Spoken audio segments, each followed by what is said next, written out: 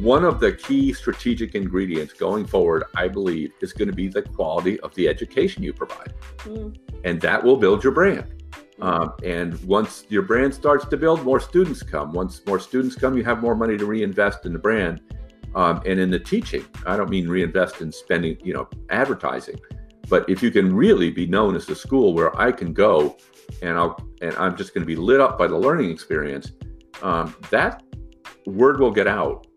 And by the way, it's online, so it can scale enormously in terms of the number of students you can attract to your school if you can get that positive cycle going.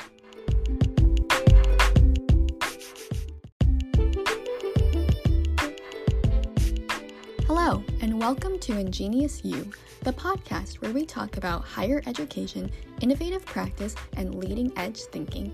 Your host is Dr. Melissa Morris Olson.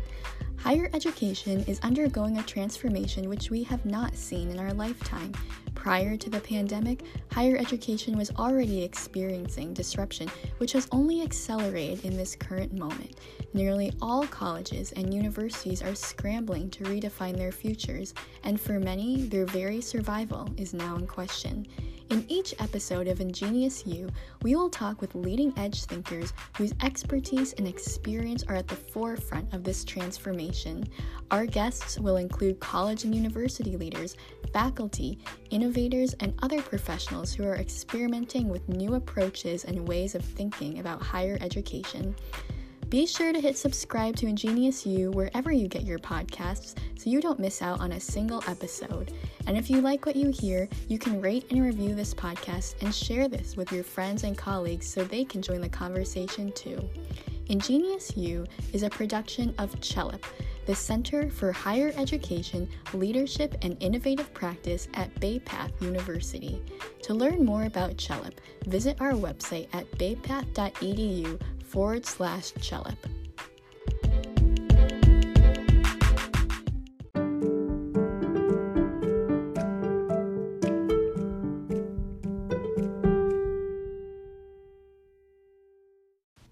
Hello everyone, I'm Melissa Morris Olson and I am your host for this episode of Ingenious You.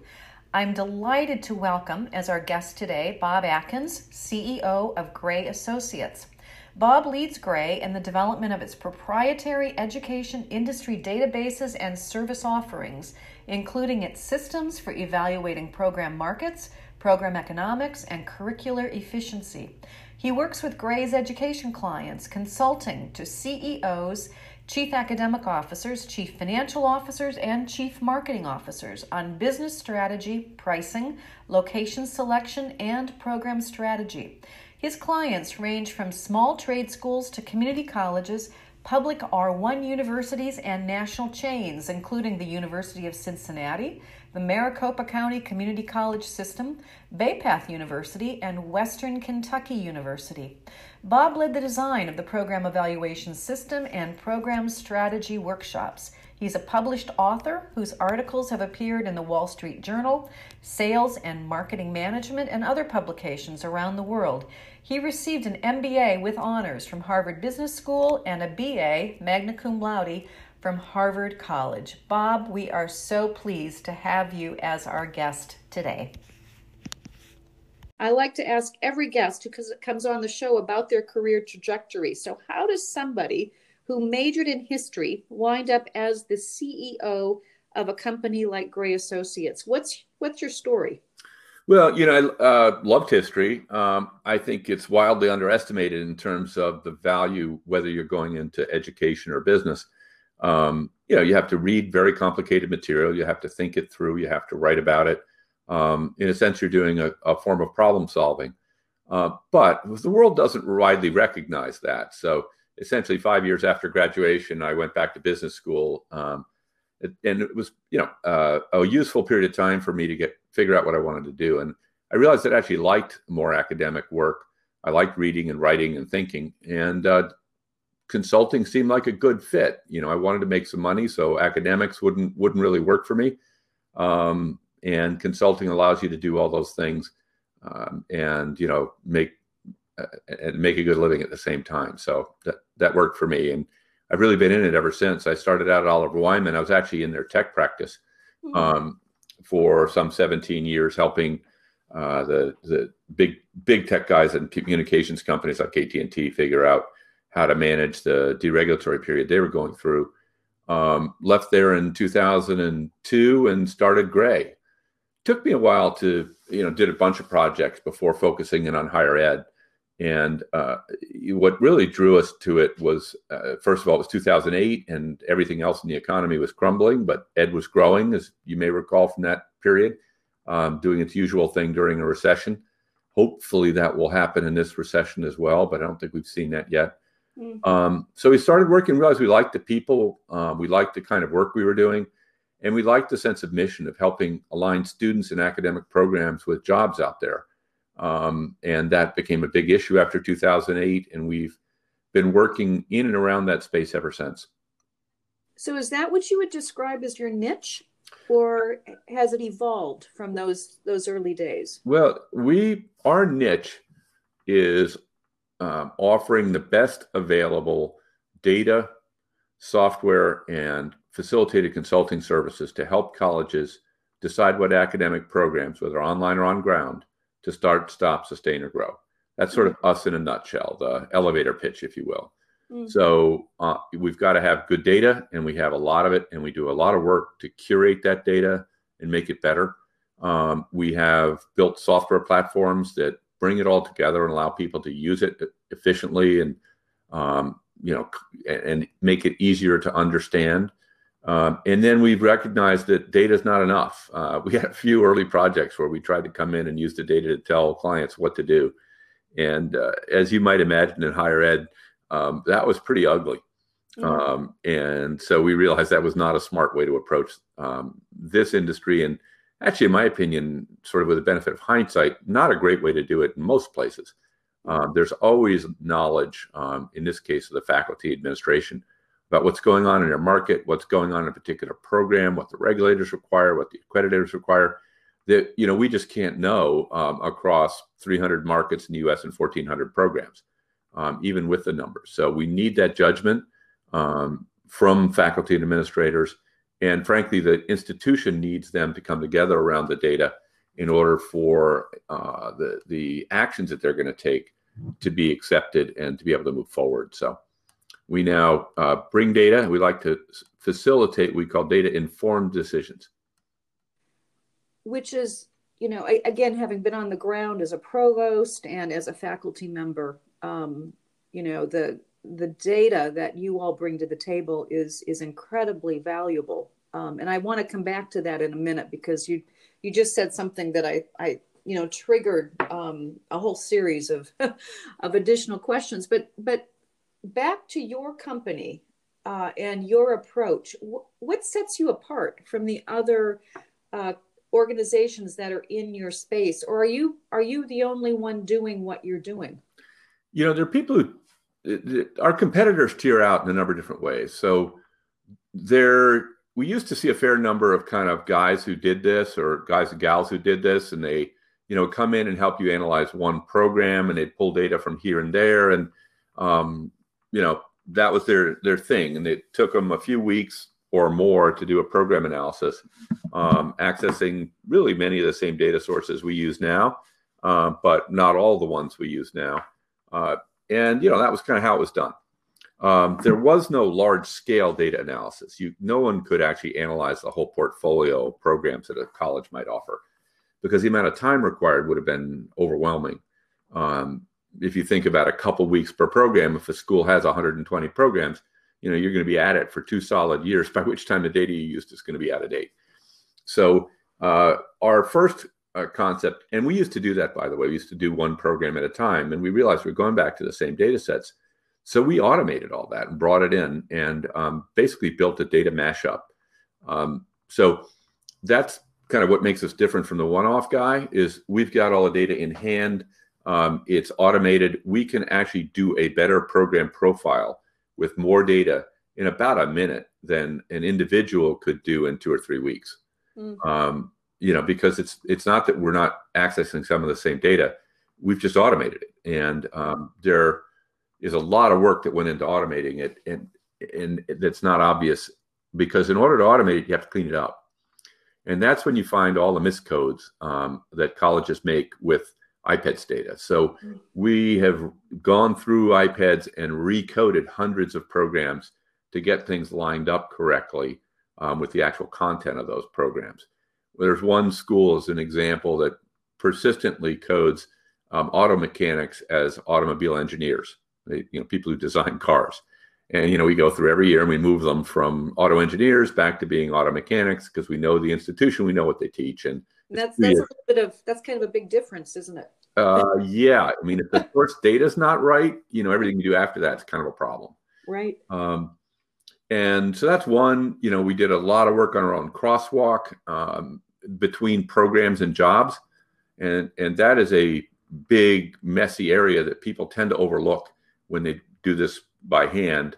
And I think we've done as good or better a job than any of our competitors in doing that crosswalk, which is terribly important. So if you think about the problem, you've got 1,400 IPEDS programs on one side, and you've got 700 occupation codes on the other, and you've got to figure out which students are competing for which jobs, and how many jobs there are, and how many different programs are competing for those jobs. So that's a very detailed process that took literally months of work to populate that matrix. So that's another kind of work that we do in the background.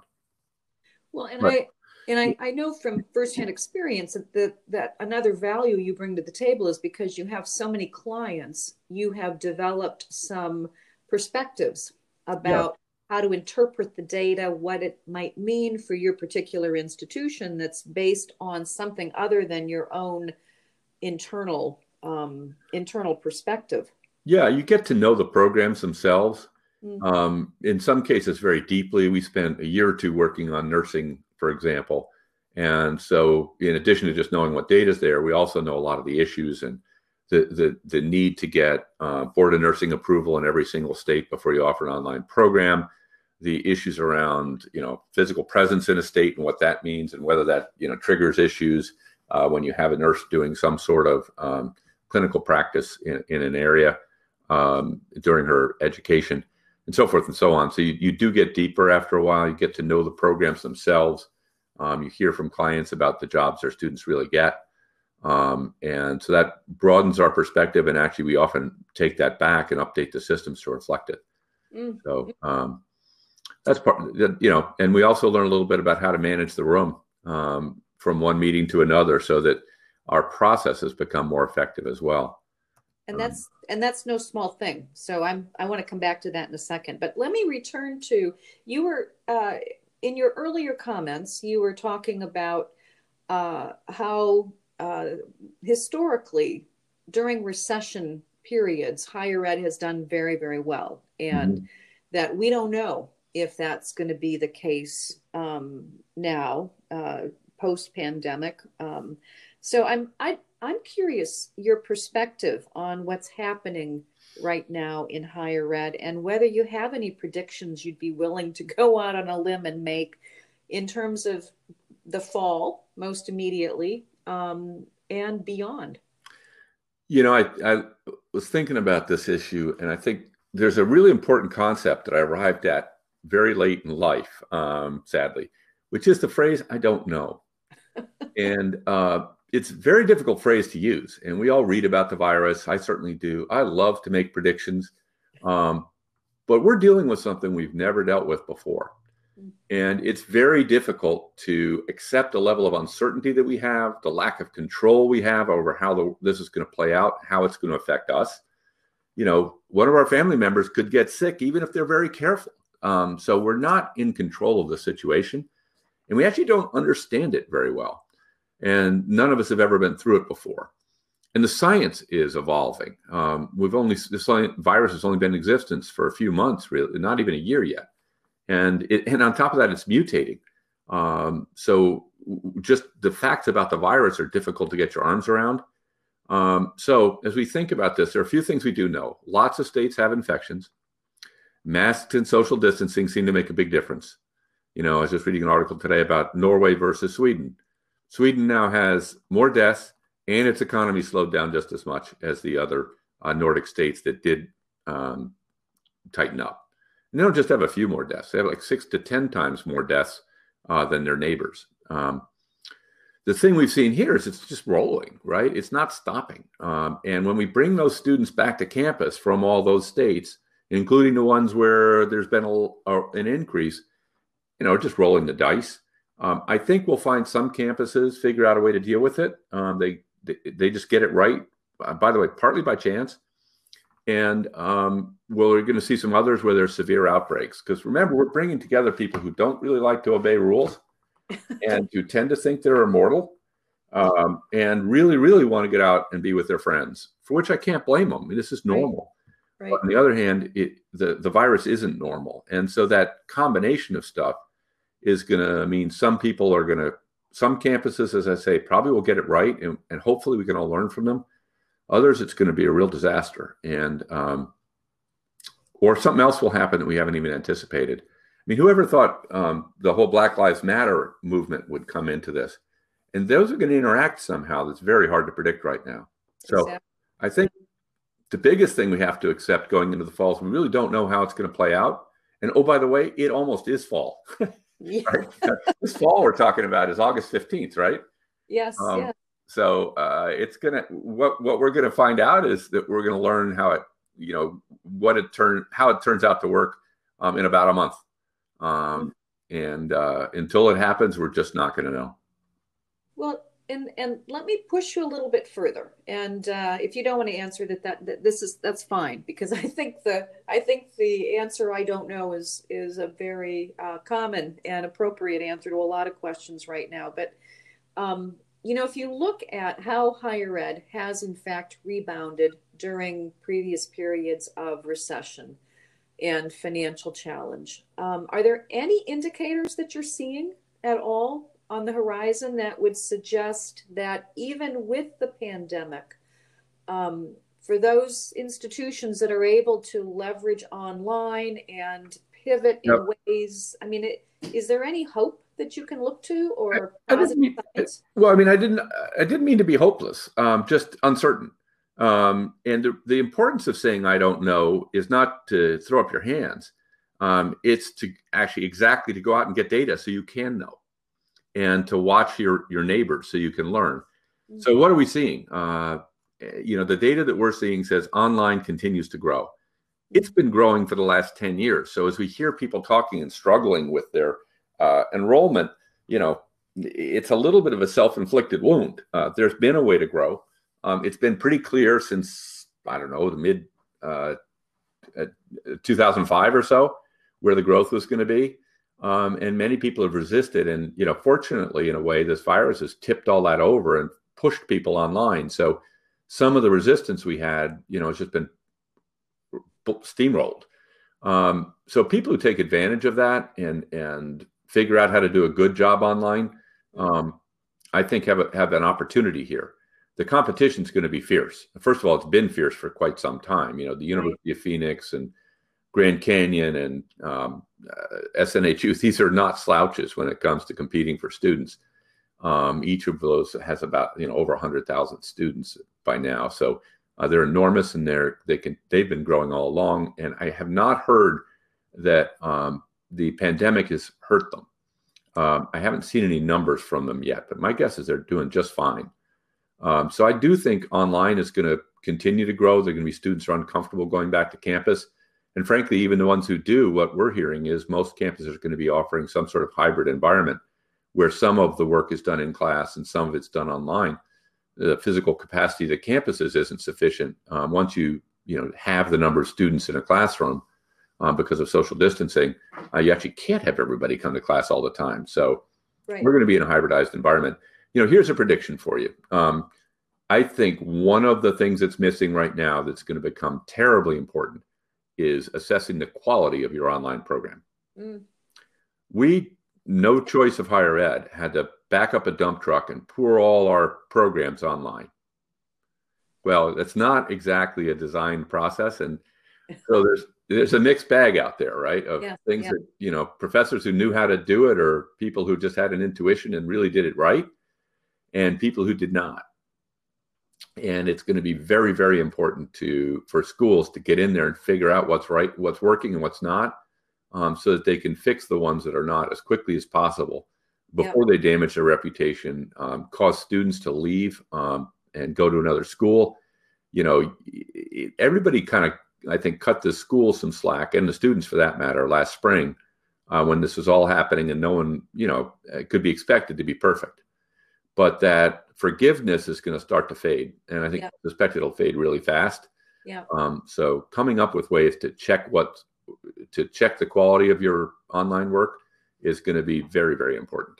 Yeah, no, I agree with you completely on that. I interviewed a panel of students who are enrolled at colleges around the country a few weeks ago, and that is exactly what they said to me. Not the same words, but they clearly gave their institution slack in the spring. But when I asked them what their hopes and dreams were for the fall, one of the students in particular used the words, "I just want them to make the learning more intentional." And by that, what she meant was, don't just use Zoom to push your in-class teaching through Right.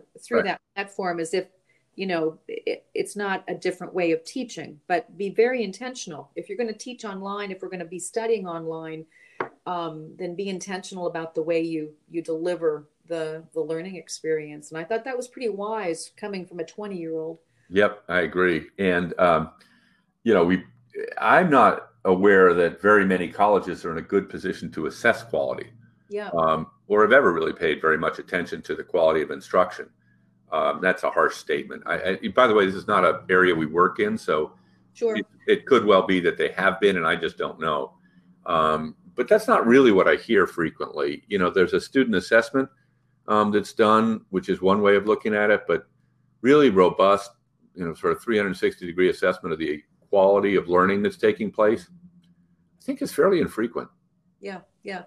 No, I agree with you on that too. But I also, it strikes me that there's a real opportunity for schools to differentiate themselves in that space now.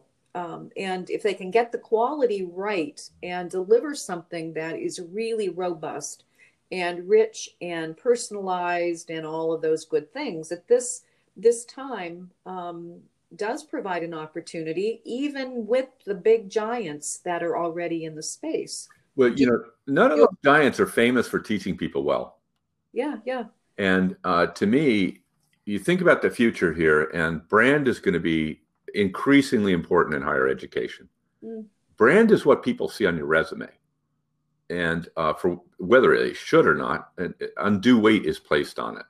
You see a Harvard on a resume, and people think that you must be smart, unless you went to Harvard, in which case there's some smart people and some not so smart people who went there. Some of whom turn out to be stunningly talented in some other non-traditional sort of brain way, but some of them just kind of got in, who knows how. And the ability to create a brand where the employment market recognizes it, students recognize it, I think is going to be, when you're trying to recruit online, is absolutely essential. There's a little bit of a brand of toothpaste kind of thing going on here, and I don't want to demean higher ed in that way. One of the key strategic ingredients going forward, I believe, is going to be the quality of the education you provide, and that will build your brand. And once your brand starts to build, more students come. Once more students come, you have more money to reinvest in the brand. And in the teaching, I don't mean reinvest in spending, advertising, but if you can really be known as a school where I can go and I'm just going to be lit up by the learning experience, that word will get out. And by the way, it's online, so it can scale enormously in terms of the number of students you can attract to your school if you can get that positive cycle going. So that's my commercial for actually worrying a lot about being a high quality or delivering a very high quality of education to your students. It's not something I see focused on, and I think it is an enormous opportunity for differentiation, and one from which everybody will benefit. The school will get more students. One of the important things that will happen is attrition will go down. Attrition is one of the most expensive things in higher ed. You spend all the money to get that student into the class and into your school, and then they leave. And you lose 2, 3, 4 years of revenue. So whether you do it out of the goodness of your heart or for the sake of your financials, getting that particular thing right, I think, is incredibly important. Well, and that is a very positive.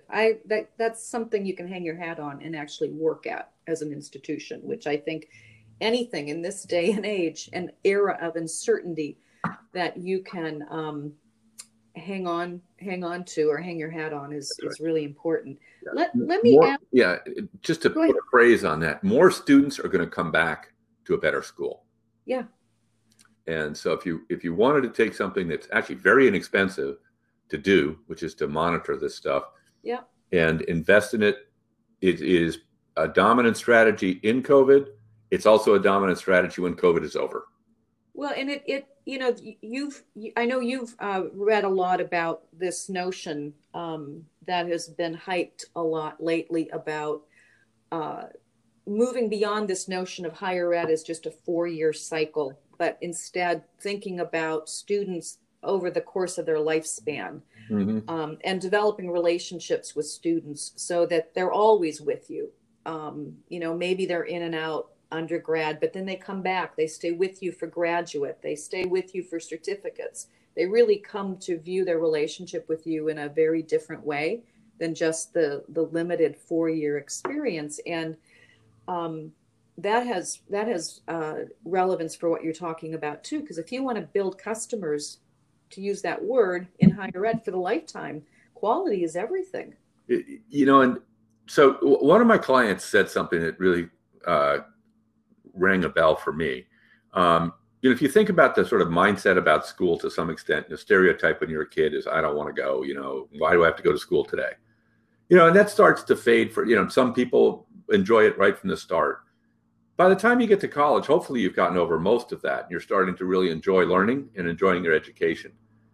But I was trying to figure out how anybody ever gets through a doctoral program, 8 years, especially online. And one of my clients said, look, what I want is for that time, and by the way, this is for working professionals, I want that time that they spend at, taking our course to be the highlight of their day. And I thought, now I get how you could do it for 8 years. You're not getting through your program. You're looking forward to the time you spend getting educated. That, it really is a fundamental shift in how it doesn't mean you're making the class easy, right? On the contrary, people enjoy it's intrinsic motivation is about having something difficult to do and mastering it. And that idea that we can create an educational environment where that time spent getting educated is the high point of people's day, the high point of their lives, I think is an incredibly powerful way to think about this right now. And again, in an environment of such uncertainty, the classroom experience is actually a form of certainty.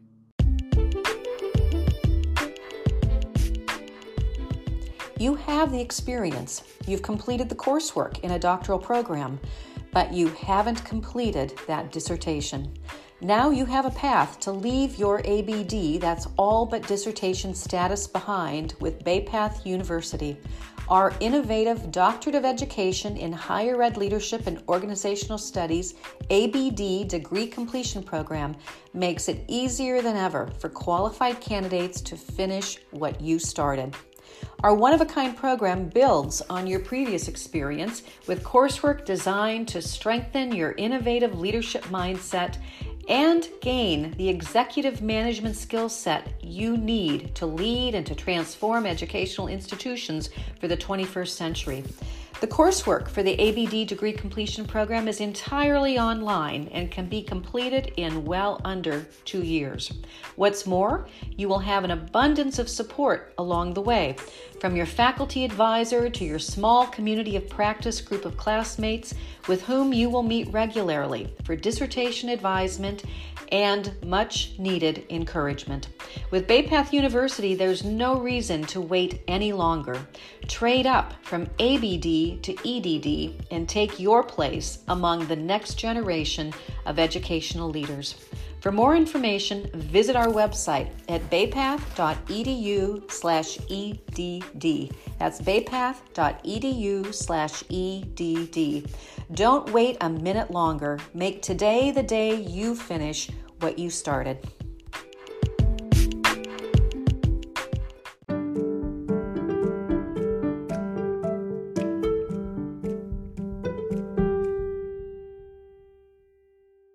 So, Bob, you and your team work with many colleges and universities across the country. So, I imagine you've developed some opinions and impressions about what you think schools are doing right, as well as maybe some misgivings about things that you're seeing. Are there some specific things you can that you can mention in that regard for our listeners?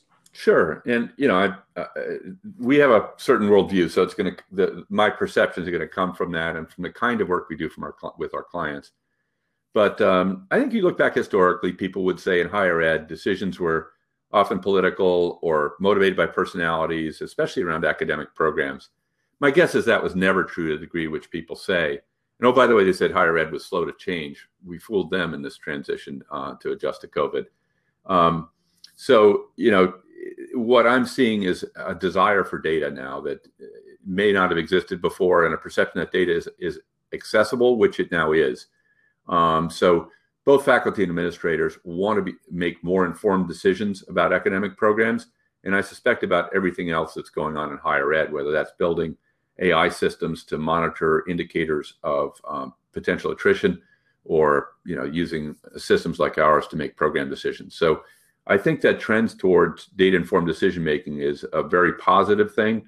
I think it's very important we keep that word informed in there and don't change it to data-driven. There's nothing about this at the end of the day that is formulaic, and where we can turn on the machine learning system and tell the school what program to offer. And very few decisions in higher ed are actually like that, in the sense that they're deterministic. You can run the numbers and know exactly what to do. It's a very complicated environment. So you need judgment as well. I think on the downside, we used to do a lot of work in for-profits. We don't much anymore. And we had clients that were a really mixed bag, from very high ethics institutions that ran really good programs.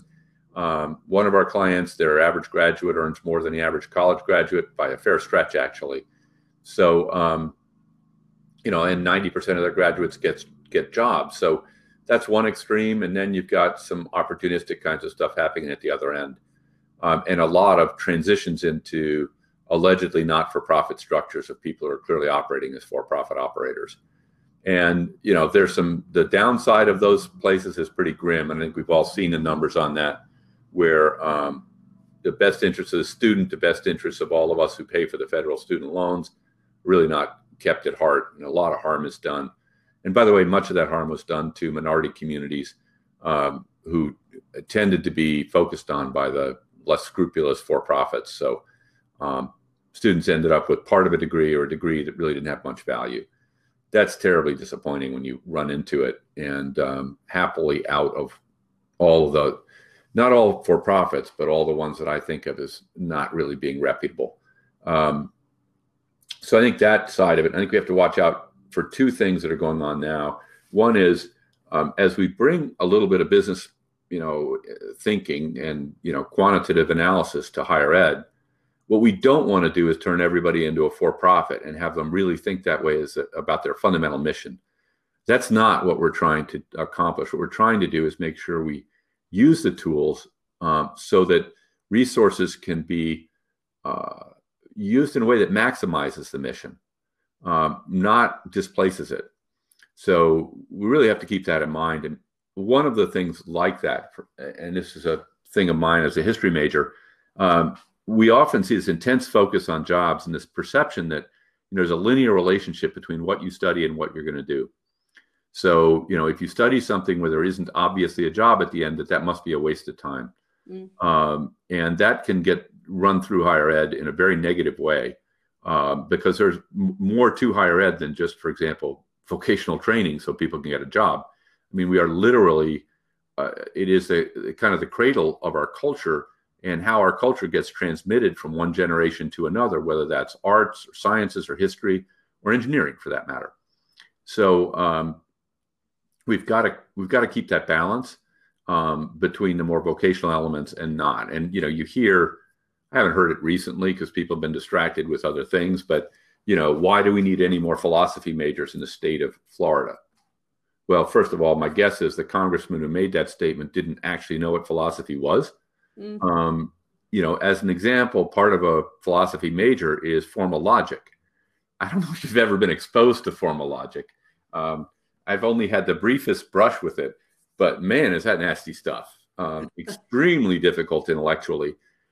But it turns out very similar to the logic you need to do good software. So Google actually specifically hires philosophy graduates. So these uninformed views of what program leads to what, or what has more utility, really can do harm to a system that has created the most creative economy in the world. And we've got to be a little bit careful that we don't kill the goose that laid the golden egg. As we try to become more vocational. Europe's had that for years, but we don't see them as a hotbed of innovation. The question that you're asking, I think, is what data do I need to look at in order to develop innovative programs, or at least a program new to my institution that has really good opportunities to grow? Yes. So let me take that apart. There are kind of two layers of this. And there's actually a first question you have to ask yourself before you even go down this path. One is, that question is, how much risk can I afford to take as an institution? There are some sources you go to and programs you can come up with from those that are pretty cutting edge, but that cutting edge is unproven. And back to my I don't know concept, you can get data about it, but you're never going to be fully comfortable that you've got the right answer. And in fact, around those really innovative programs, it's very difficult to know whether you've got the right answer or not. I'll give you an example, quantum computing. To me, it's pretty clear that's going to be a big deal in the future. There are physical quantum computers out there right now. You can rent time on a quantum computer. You could even buy one if you got a couple $1 million and a big space in your basement to keep something at not minus 250 degrees Kelvin. But even without that, you can timeshare. So this is something that's now available, and it solves very complex problems. And many of you may have seen the article where Google achieved quantum dominance, and its computer did something in, I think it was 3 or 5 seconds that would have taken the regular computer 10,000 years. So very cool, very exciting. And then you get to, well, should I be teaching students how to code a quantum computer? And I believe the answer is yes, but I got to tell you, it's very hard to know when that's going to take off, when there'll be enough quantum computers out there to keep a bunch of coders busy. Which classes of problems lend themselves to quantum computing, and how many of them are there? And how many people need that solution, and therefore will pay a software engineer to create it? It's a whole ripple of things. So somebody's going to be the pioneer in that. I think if I were a state government, I'd be really interested in getting behind that so that I could have a center of excellence in a city in my state, because having 10 people in the same place who know how to do that's going to be a competitive advantage. Those 10 will become 50 and 100, and there'll be you'll now, a little bit like Cambridge is a hotbed for biotech because of studies that were going on at Harvard. There's an opportunity for that, but there's also a significant chance it just won't pan out anytime soon. And certainly anybody who wanted to jump on the back of quantum computing 10 years ago had a long 9-year wait. So that's a question that if you want to learn about that kind of really cutting edge stuff, you go to one group of sources. You go to DARPA funding, the Defense Advanced Research Projects. You look at what venture capitalists are funding, and there's published data on all this stuff. You read the general press, and always remember the general press is there to hype things, not to give you a balanced view. So it's not a bad place to start, but be careful. They'll tell you a great story about why it's going to be great, and then they'll write a story, 5 years later about why it failed. Right. In between, they're not going to give it a lot of coverage. So once you get past that kind of cutting edge stuff, then you get to some things where it is more the general press, but there's a clear trend happening in the economy or in the legislature that's causing a program to come into existence. Marijuana, cannabis programs are a good example. Right. There's been legalization of cannabis in, I can't remember how many states right now, like 20 states. That is driving a multi-billion-dollar industry. And so there's an opportunity to train students to participate in that industry assume you can sort of wrap your head around the abundant ethical issues associated with the space. Well, what's the program opportunity in a space like that? Is it cannabis management? Is it? There are several. And I'm going to tell you two different stories here. One is there are a group of things you have to that need to be done in the cannabis industry. You have to be able to grow it, and you're going to have to grow it indoors. So there's a whole field there of botany and horticulture, how to run a good greenhouse, how to control the aphids, and how to get the light frequencies correct so that it grows just the way you want it to grow. Different frequencies cause it to bud versus grow greenery. There's a lot of science involved in growing healthy plants indoors. So that's one program. Another aspect of it is business. And cannabis is a unique business structure because you can't keep any of the stuff, any of your cash in a federal bank account. So you have issues there at a simple level. You've got very complicated rules about distribution, about retailing, and so forth. So, and by the way, that whole regulatory structure is changing by the minute. So that's, a concept, a part of it. There's a whole public relations spin. Somebody wanted to put a cannabis shop on the beach in one of the northern beaches here in Boston. And there's a community furor over that. They don't want, the building that sat empty for 20 years to be used for that purpose because it's near the beach. So, there's a lot of complexity that's in that space now. And so therefore training conceptually to address the uniqueness of marijuana as a business is a meaningful thing. But if I went back through that and said, well, couldn't I just take my course in horticulture or agriculture, with an emphasis maybe on indoor? Couldn't I have taken a course in the law? Couldn't I have gotten a law degree and so forth and get hired in the cannabis industry? The answer to that is yes, you could. And a lot of people did. And the job postings we're looking at right now are mostly for people with traditional academic program backgrounds. And yes, it might be helpful to have taken a course or two or three, even a minor in some of these areas to understand unique aspects of the industry. But if I need to hire somebody that knows how to grow stuff, I could look at an agriculture program before I'd look at a program focused on cannabis, potentially. And I think many do. So that's a little bit of the puts and takes on that one. It's another example of these cutting edge things of needing to really dig in and make sure you understand all the different ways it could play out, because it could turn out that you really don't need a cannabis degree. You just need a degree. Oh, another one is the science of actually extraction of chemical compounds from plants. And that's a whole area of science. And Northern Michigan launched what was essentially a covert cannabis program by focusing in on that area, which is also widely helpful in nutraceuticals and things like that. So that's the cutting edge. Then you get to more basic stuff, because if you're not going to take that kind of risk, then we come back to programs that are in traditional data sources. And when I say traditional data sources, one of the big ones is IPEDS, the Integrated Post-Secondary Data System.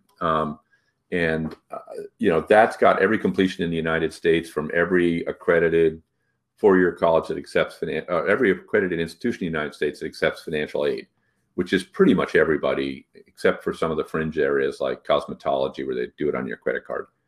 So, that is a good source. We do a ton of work to clean IPEDS up because people do report incorrectly, as I mentioned earlier. One of the problems in IPEDS is online is not reported correctly. For example, all University of Phoenix graduates appear to occur in Phoenix, some 30,000 of them. So if you're analyzing the addressable market for, say, psychology in Phoenix, you'd look at it and go, oh my God, it's totally saturated because I'm making up a number here, 5,000 graduates from the University of Phoenix in Phoenix. Well, those grads weren't in Phoenix. They were all over the country. So we had to do a bunch of work to clean that up. So just be aware if you're using that data set, that there are some distortions caused, especially if you have a large online player in your local market. And you may be underestimating competition away from those markets because you're not usually going to see the online competitors in your local market because that's not where the data is reported. And we've, as I mentioned, gone through a lot of work And we've now cleaned that up. So really, by our estimates, only 5% of those 30,000 students at the University of Phoenix were in Phoenix. The rest were elsewhere in the country. So there's some work you need to do to make the data really right. So IPEDS is one. You've got to look at BLS, Bureau of Labor Statistics, which is great for understanding the overall size of employment. The BLS trends, data, and forecasts. Well, trends I think are actually pretty good. The forecasts are really not very good. So it may be the only forecast available, but just don't put too much weight on it when you're trying to decide what to grow or not. We found that 50%, 82% of those forecasts are off by 50% or more. So just again, don't ignore it. But on the other hand, if you're basing your entire case on the BLS growth rate, not a good idea. What about the other thing that's available on the one second. What about the competition? How do you get at? Well, that's really what you use IPEDS for. Okay. Because they're all in there, and that's one of the best places to find out about it. Another thing that we've started tracking, you can track once you've got a good sense of who the competition is brand search in your market. You go on Google and you can, you may need to go to their API, but you can download data on how many brand searches there are by competitor in your market. And you can actually use Google Trends for that as well. So you can see who's actually in your market competing for students, especially for online. You can see it that way, but the on-ground shows up too. And by the way, on the jobs, the other thing you need are job postings. There are a number of sources for those. And frankly, you can just look at Indeed if you don't have the money to invest in somebody who's cleaned all the data up and see where the jobs are. So brand search is one way to know competition. IPEDS is another way to know competition. The critical question when you get into that, though, is how much competition is too much? And for that, you need to do two things. One is bring in census data so you can actually see what the volume of completions or competition is per capita in your community. And of course, once you know that, it's like, well, how high is bad? Interesting question. So what we like to do is look across a number of other cities. We keep track of 300. But you might take, just because of the complexity of gathering the data, you might say, let's pick 10 or 15 and see how our completions per capita stack up with those other 15 markets. And you don't want to be playing too much in a market where, your completions per capita are, the highest of any city. Chances are that means, you're looking at saturation. By the way, if they're the highest because you have a whole lot of completions, that's terrific. You own that market. But if you're thinking of entering it, I would pause if it's indexing really high on that particular metric. By the way, Google also publishes a competition metric that you can look at, and it's a 0 to 1 scale. So they'll tell you how competitive your market is for recruiting students over the internet. That doesn't necessarily mean online students. Okay. But so a lot of these data sources are sources that anybody can actually access sitting at their computer. However, I think going back to your approach, one of the valuable things about your service is that it pulls it all together, right into and then your expertise in terms of helping to interpret what the data mean and all the nuances that go along with that. Yeah, and the other thing is when you can do this work effectively for one program by yourself. You can go get these sources. It's a lot of research, but it's not unusually painful research, and it's not terribly expensive either. It takes a lot of time. But when you're done, you know what this program looks like. You have a problem. It could look good, but without knowing what other programs look like, it's very difficult to interpret the data. And so the trap people fall into is the program recommendation gets all written up, and somebody may even accept it. But what they don't know is they missed 5 other programs in their market that would have looked much, much better had they inspected them. Yeah. But the cost of looking at all your options one at a time is prohibitive. Mm-hmm. Once we automate it, though, we stack rank 1,400 programs in a couple seconds, right? The computer doesn't care. Right. And so that is very helpful in making sure that if you're going to do deep analysis on an individual program, that you're analyzing the right one. Without that, you can end up with good and miss best. And the difference between good and best in this stuff is a multiple of 10 or 100. Yeah, no, and you're also talking about a philosophy or an approach that has to do with looking at your programs as a portfolio approach to managing resources. And I think that's an idea that's just now coming into the mainstream for academic leaders. So I think that certainly goes along with that. Let me just ask you one more question about programs, because I know people are on the lookout for hot programs or, something that they can maybe get in on the front end. You and I have talked about genetic counseling, and as BayPath was really ahead of the curve in bringing up the very first fully online genetic counseling master's degree in the world. And that has served us very, very well. But now, I'm seeing a lot of programs, a lot of institutions follow us and jump in. So are there programs like that out there that you're seeing that, that you think are the next hot? You mentioned one, the quantum. But is there anything else that would maybe be maybe a more accessible program? Sure. So first, I can't stop myself from giving us a plug, but we look at this every month on our monthly webinars. Yeah.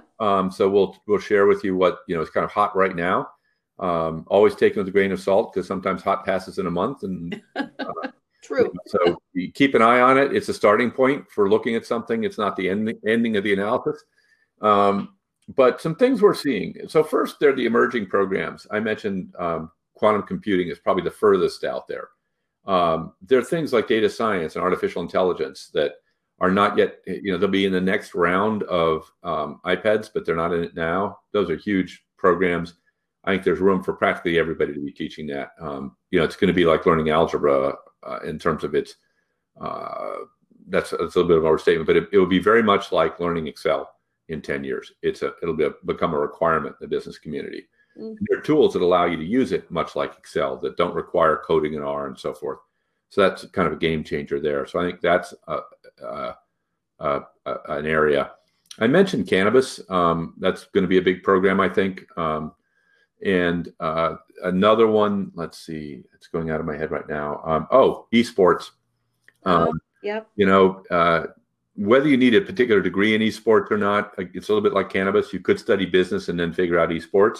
Right. But I think that's going to be a huge field. And, frankly, with all our regular sports shut down, it doesn't do it any harm. Exactly. Yeah. So those are some emerging ones. Closer to home, one of the ones we've seen crop up now persistently across both Google and our inquiry databases is Bible studies.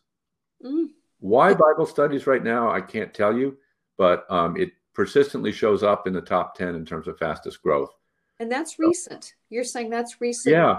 In the recent. So, armchair analysis, people are searching for meaning. That's where I would go. Also, I think it skews to an interesting demographic. When we looked at it, it's it's a program that skews to people over 60, actually. So now it's worth remembering we've got a whole group of people that are in themselves an opportunity, who actually aren't looking for career education. May not be done with their career, but they're not worried about it anymore. It is what it is. It makes me think of, again, at BayPath, our MFA program is burgeoning now, to our great surprise. Yep.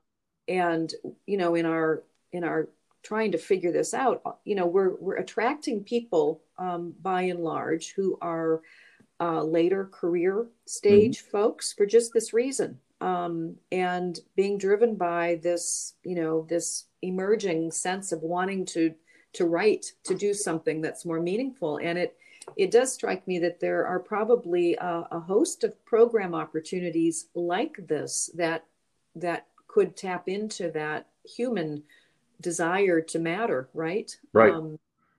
You could argue that a lot of us spend our careers working on the hole in the donut. Yeah, the hole in the donut. Exactly. Right? Yeah. When it comes to meaning, to feeling, having a fulfilled life, worrying about money is probably not is probably the whole, right? Yeah. Yeah. And we do all need it, right? And there are many of us who don't have enough to even have food security. I understand that. But at the end of the day, it's not going to make you feel fulfilled. And it's very easy to forget that. So I think there's an opportunity there. And it's a little bit offbeat. I would say when you're doing all this stuff, though, you got to be careful not to miss the broad side of the barn. Yeah. And the broad side of the barn is healthcare and IT. Yeah. We are going to have more people that need healthcare in the future. I think the coronavirus is only going to make that worse even after it passes, because there's going to be all kinds of people with after effects that are going to have to be treated for the rest of their lives to one degree or another. But, in any case, we still have an aging population that has to be dealt with. Mm-hmm. And then on the tech side, there's just no end to what we can continue to create. The need for things like cybersecurity will continue forever and grow. We've got whole nations now trying to undermine the security of our data systems. So there's some fairly big, obvious plays that are just that. They're big, they're obvious, and they're real. Yeah. And missing those, I mean, you've had a wonderful time with your physical therapy program, as I recall. Well, we haven't launched physical therapy yet, but all of our other healthcare programs are right on the in the zone. Yeah, so you don't want to miss those. If you're not in those spaces, it's worth having a look and figuring out how you get into them. Yeah, and there seems to still be quite a bit of room in the market, is what you're saying. So yeah, there's because the end market continues to grow. Exactly. Yeah. Well, students are more interested as well, too. By the way, some of the physical therapy. I'm forgetting the other one that's sort of a pair of that. OT, occupational therapy. These are fields that students. I mean, I've heard kids in college talking about them. I'm like, I never even knew what that was when I was in college. So. Yeah, no, I know. And you know what else we're seeing grow is public health. Not surprisingly, with all the attention that it's a very good point, and actually, it's been coming up in our numbers as well. Yep. So yeah, whether that will fade again, I don't know. But let me ask you. And this is a little bit of a drier question, but I'm curious how you see demographic data playing into the work that you do with institutions, because you and I are both we've read the same projections for the next 5 to 7 years, and it's pretty dismal. So let's just unpack that a little bit. If you take a market and you zero in and you find the declining segment, and then say the market's declining, you really actually haven't done your work very well. Yes, the high school students are declining, but guess what? 40% of students for the last 15 years aren't high school students. They're, adult learners, what we used to call non-traditional, except that they are traditional now because they've been around for 20 years. So if you ignore 40% of the market and focus on the part that's shrinking, yes, indeed, you will find a bad answer. By the way, as a business, if you focus on a declining segment and don't look elsewhere when you realize that's happening, you're probably doomed, right? You have to adapt. It's just that's the way the world works. So you got to go online. You got to figure out how to deal with the adult market. The adult market is not declining. All those students, who have graduated from high school 10 years ago when it was growing, they're adults now, and many of them need a college education. I don't remember the number, but we've got tens of millions of people in the U.S. who have part of a college education who need to finish it. Yeah. So yeah, if we look in the rearview mirror and focus on yesterday's segments, we've got a problem. If you look forward, there's plenty of opportunity in U.S. higher ed, and just look at these giants that have grown from nothing and continue to grow. Indeed. And the problem is they're taking share from everybody else. That's a severe problem. So I think one of the things in higher ed that you really have to watch out for is, people say, well, to compete in that space, I have to be a good marketer. And I'm not sure we're that good at it. My response to that is, you better get good at it, because they're coming after the rest of your students. Yeah. And but you're also saying, Bob, and I want to go back to this, our conversation at the beginning and your comments about quality, and competing in this space is going to require more than just being a good marketer, but differentiating yourself in terms of the quality of how you are delivering, particularly the online program. And I think the other part of it is making yourself known. Yeah. So, you could be very good in a very small way and nobody would know. And, so how do you do that? And how do you do that without spending millions of dollars on, brand advertising? Right. I think we can, look in higher ed and say brand advertising for almost everybody is not feasible. It's just the returns aren't there. Even the guys I know in for-profit can't afford it, by and large. Some exceptions, but so think about how you can get your brand out there. Think about right now about Johns Hopkins. What hits in their website are through the roof. Their name is in the press every day. What did they do? They did a study. They keep track of data. They do think about that. That's a core part of being good at higher education is. Right. They're providing the COVID, the most up-to-date COVID data, right? Exactly. Right. So they found an issue and they made themselves, they've helped their brand using that. Think of Quinnipiac with the presidential surveys that they do. The poll, right? Right. The poll, yeah. And so during that time, they're hot. Other schools do it through sports. Kind of an expensive way to do it in most cases, but can be very effective. We see, especially, if you look at the Cinderella stories that can happen around the basketball tournament. Not so much this year, but normally. If a small school makes it through to the Sweet 16, their brand search volumes go through the roof. So there are a lot of paths to build that brand awareness. But as we talked about, I think the foundation is when the students show up, they better get a good experience. Yeah. So find that market gap that you are uniquely qualified to meet, and then leverage the wazoo out of it in a really quality way. Is that what you're? I think that's right. And, if you think about modern marketing, a lot of it's content marketing. Yeah. And yet schools tend to keep a lot of content under a rock. Yeah, true. You could take your students' theses with permission and put them on your website and celebrate everybody who got a summa and make sure it's out there for the world to see. Now, truth be known, nobody's going to read it. But Google Spider will, and you'll come up higher in her search results. So there are things like that you can do that will, help your institution, make your students feel good. I don't see any, I may be not seeing something around the corner, but I don't see how any harm can come of it in a sense. And you can begin to move your image up. So let me ask you my final question. This is our signature. This is the ringer question that we like to ask every guest. And it is this. And we've kind of talked around this, but I'm going to ask you to sort of pull your thoughts together here in terms of what do you see ahead for higher ed that we all need to be paying more attention to? What needs to be on the radar front and center, and why?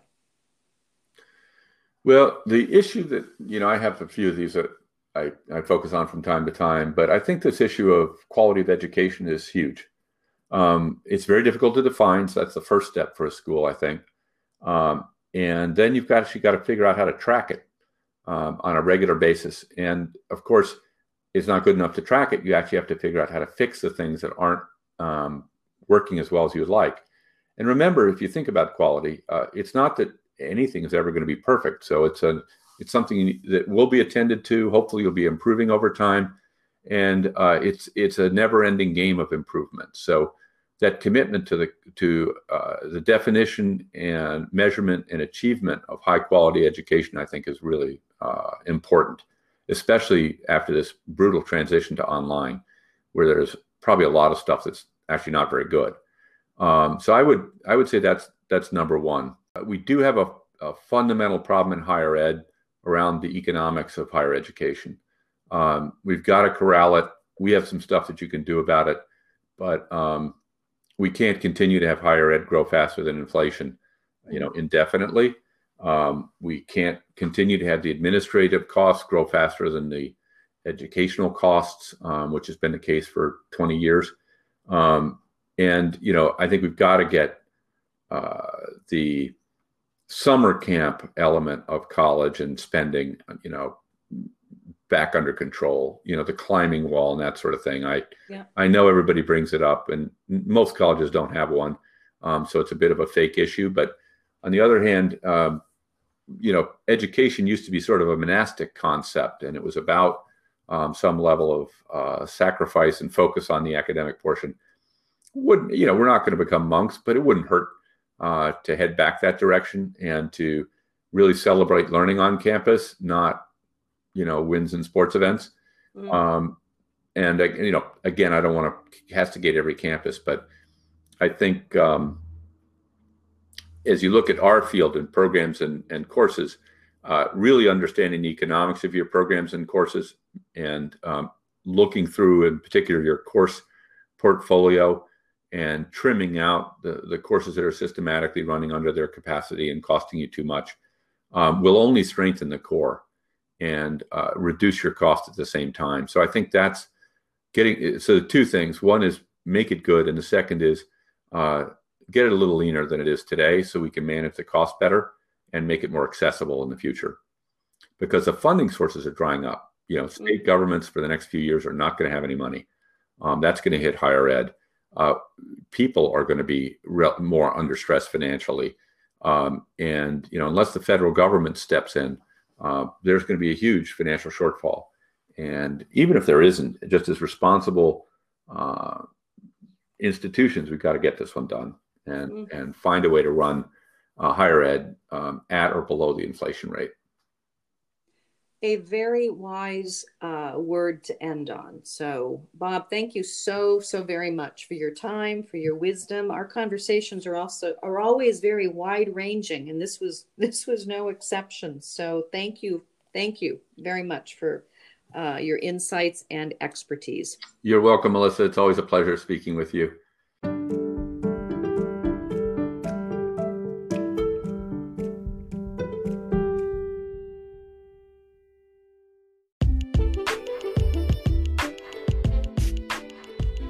I'm Melissa Moore-Solson, and you've been listening to Ingenious You. My thanks to our production assistants, Madeline Olson and Marcy Moore. Join me next week for another Ingenious You conversation with inspiring leader, innovator, and community college president, Dr. Valerie Roberson. As president of Boston-based Roxbury Community College since 2013, Dr. Roberson has transformed the institution on every level, earning her and her institution such prestigious recognition as the Leventhal Award and the Governor's Leading by Example Award. You will be inspired by Dr. Roberson's leadership journey and her insights about what it takes to lead change, especially when things are tough and resources are in short supply. For now, thank you for listening. Be well and stay strong.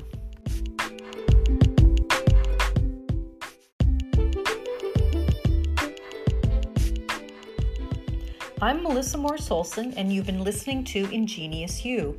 My thanks to our production assistants, Madeline Olson, Marcy Moore, and Amanda Emmett. Join me next week for another Ingenious You conversation with historian and futurist, Dr. David J. Staley. In his role as history professor and director of the Humanities Institute at The Ohio State University, where he also leads the Forum on the University, Dr. Staley spends a good deal of time thinking about the future of higher education. His latest book, Alternative Universities, Speculative Design for Innovation in Higher Education, published in 2019 by the Johns Hopkins Press, has taken the higher ed world by storm, and for good reason. Staley is one of a handful of individuals who in 2018 forecast the current global pandemic, and his insights about the future have largely been on target. When it comes to higher ed, Staley suggests that the notion of innovation has become somewhat of a cliche, and that our discussions about higher ed innovation are rarely expansive or imaginative enough. He believes that the future belongs to those institutions that possess the vision and the courage to step out from the crowd and pursue a strategically differentiated mission. During our conversation, he shares some valuable insights for how to do just that. Subscribe now to make sure you do not miss out on this inspiring and compelling conversation with historian and higher ed futurist David Staley. And as a closing note, we are winding down now on Season 1 of Ingenious You and beginning to plan for Season 2.